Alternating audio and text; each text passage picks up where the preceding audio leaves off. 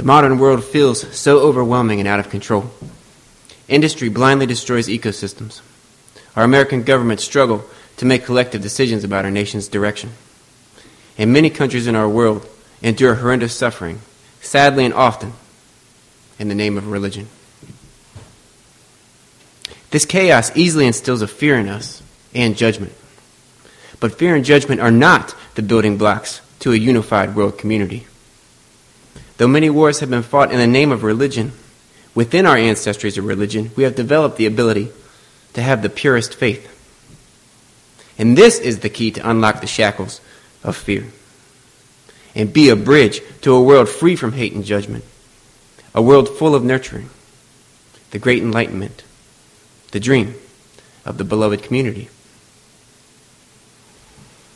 I first realized that a common faith was possible in dialogue about my faith of origin with my grandfather, Joe Pettit.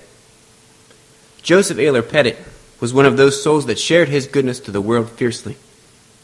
I never saw him dismiss another human being.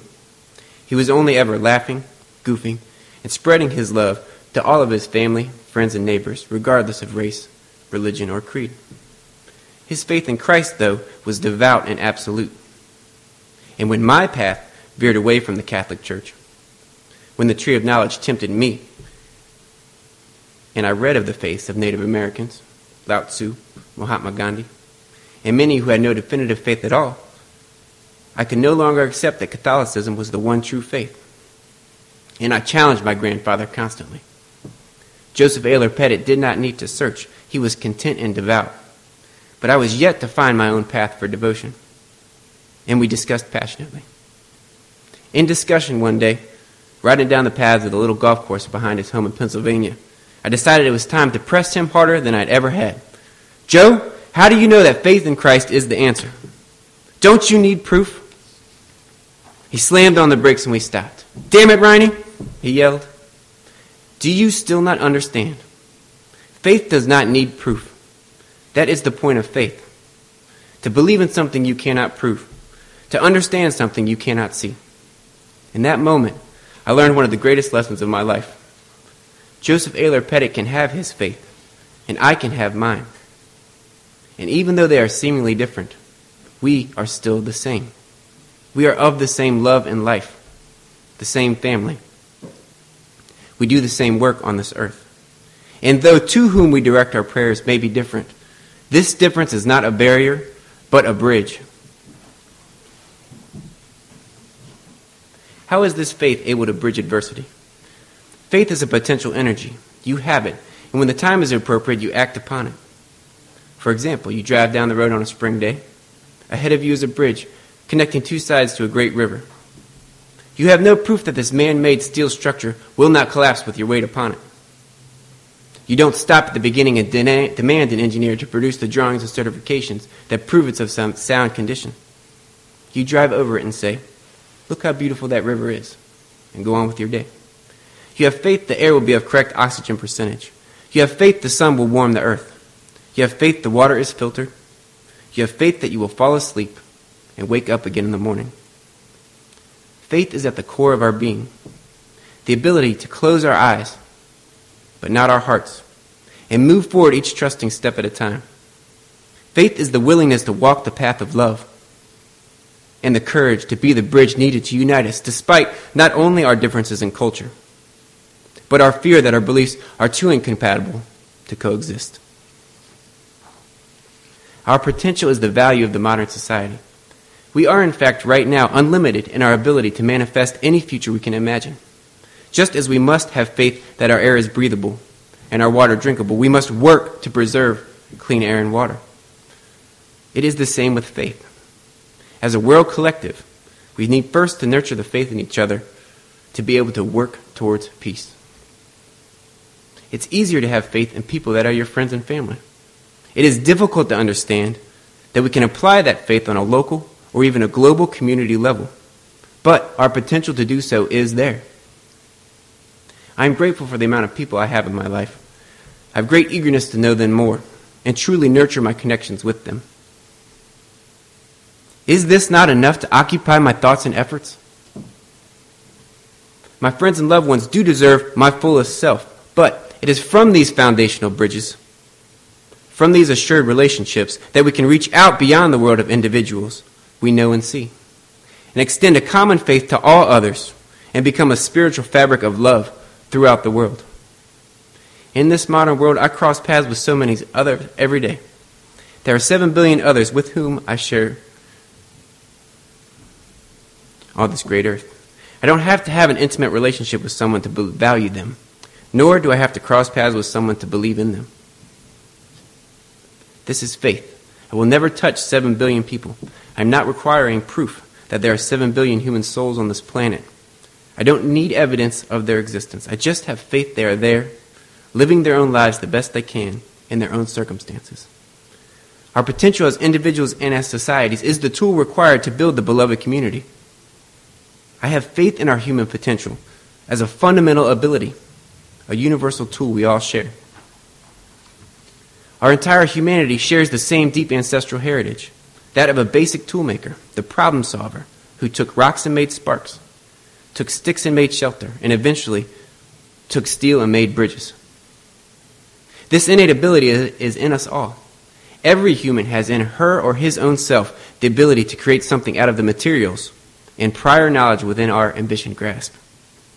We are, as a species, on the path of moving these creator skill sets forward.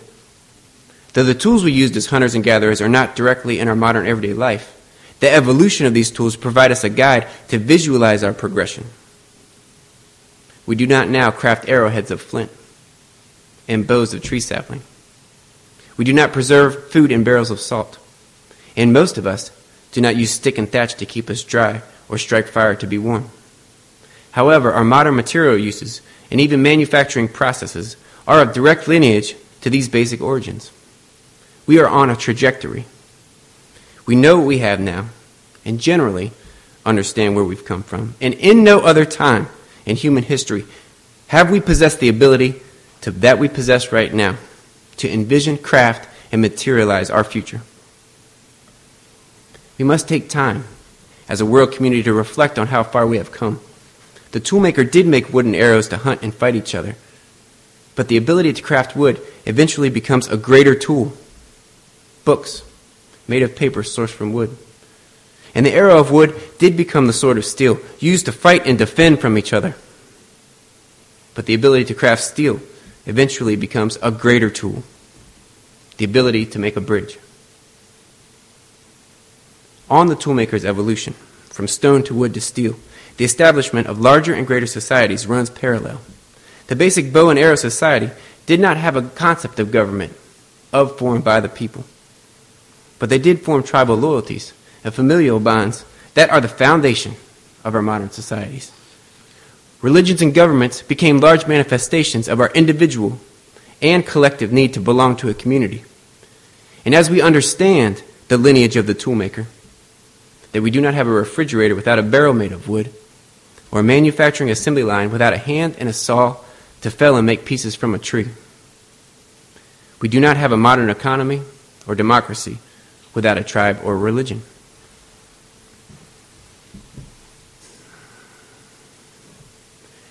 We are now well into the 21st century, and in the middle of such rapid change, it is difficult to pause and consider where we are going.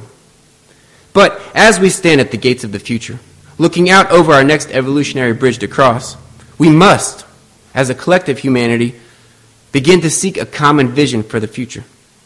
The trials we must work through as a world community are not only complicated, but often discouraging, in that we fear there is not willingness of our world community to resolve our differences in peace, and so often forced to pick up the sword. Israel versus Hamas, Ukraine versus Russia, terrorists declaring a caliphate, deadly clashes killed thousands in Central Africa, sectarian violence, and all of it founded on the idea that religion is nationhood. The idea we must close ranks around that which we know and fear which we don't. And in order to eliminate that fear, eliminate humans associated with it. It's easy to be cynical about a greater future for humanity, and it seems all but necessary to be fearful in our turbulent modern world. It is our fate to continue our evolution from arrow to book, from sword to bridge, from fear to love. Love is the answer. In order to advance beyond a world plagued by fear and war, we have to continue to teach the endurance of love. We have to live a life of love. This will take great efforts on all of our hearts, minds, and bodies. Our perseverance has already overcome the great threat of the Third Reich with the sword of steel, as it has overcome racial hatred and class inequality with civil disobedience, nonviolent protest, and most importantly, love. Love of the oppressed and love of the oppressor.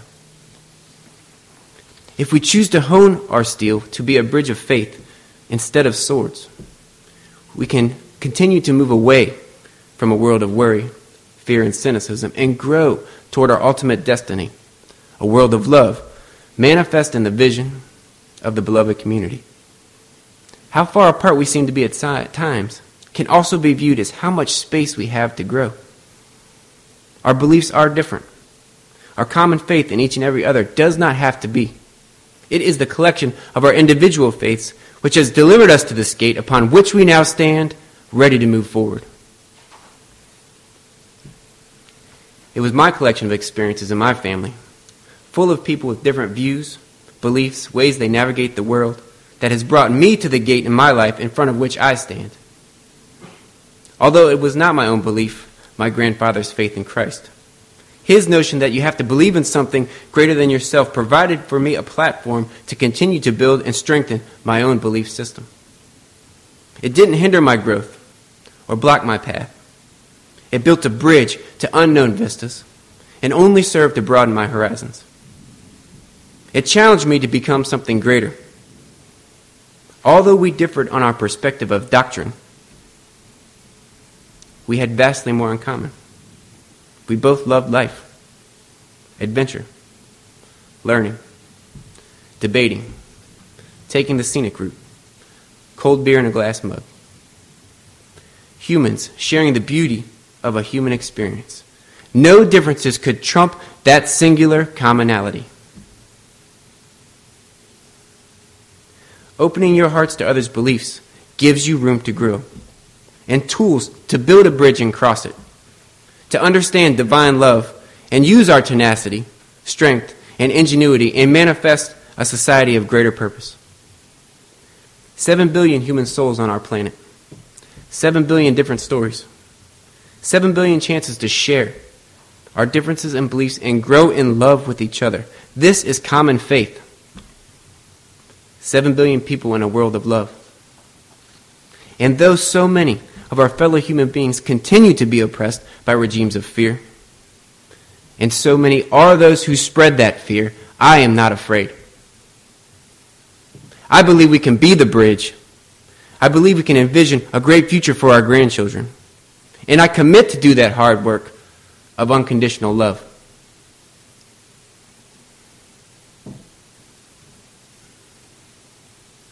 I don't know what will happen when we die. And honestly, I don't care. I am here now and intend to be all that I can become in this great gift I've been given, life. Today, we will not fear. We are all blessed with the gift of life and are called by a higher power of goodness to honor the holy in each of us. We must have faith and believe that as our individual identities are not threatened by opening our hearts to other people, our religions are not threatened by sharing our world with other doctrines.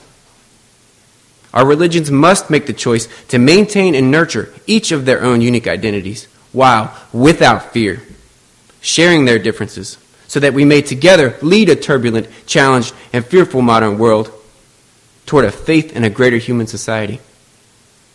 A common faith of human tenacity. We are equipped with a modern world full of tools at our disposal, ready to be utilized toward this great future in which we are responsible for. Every problem, there is a solution. And in every human on this earth, I put my faith to solve problems with a level of dignity, resolve, and totality of which we are truly capable. Let us make our stand here, on this earth. We can achieve our fullest potential now in the kingdom of divine creation on earth. And when we cross over into the next kingdom, whatever it may be. We will be ready. 7 billion strong. We are capable. As they say, many hands make light work, but there is no time to waste. Blessed be.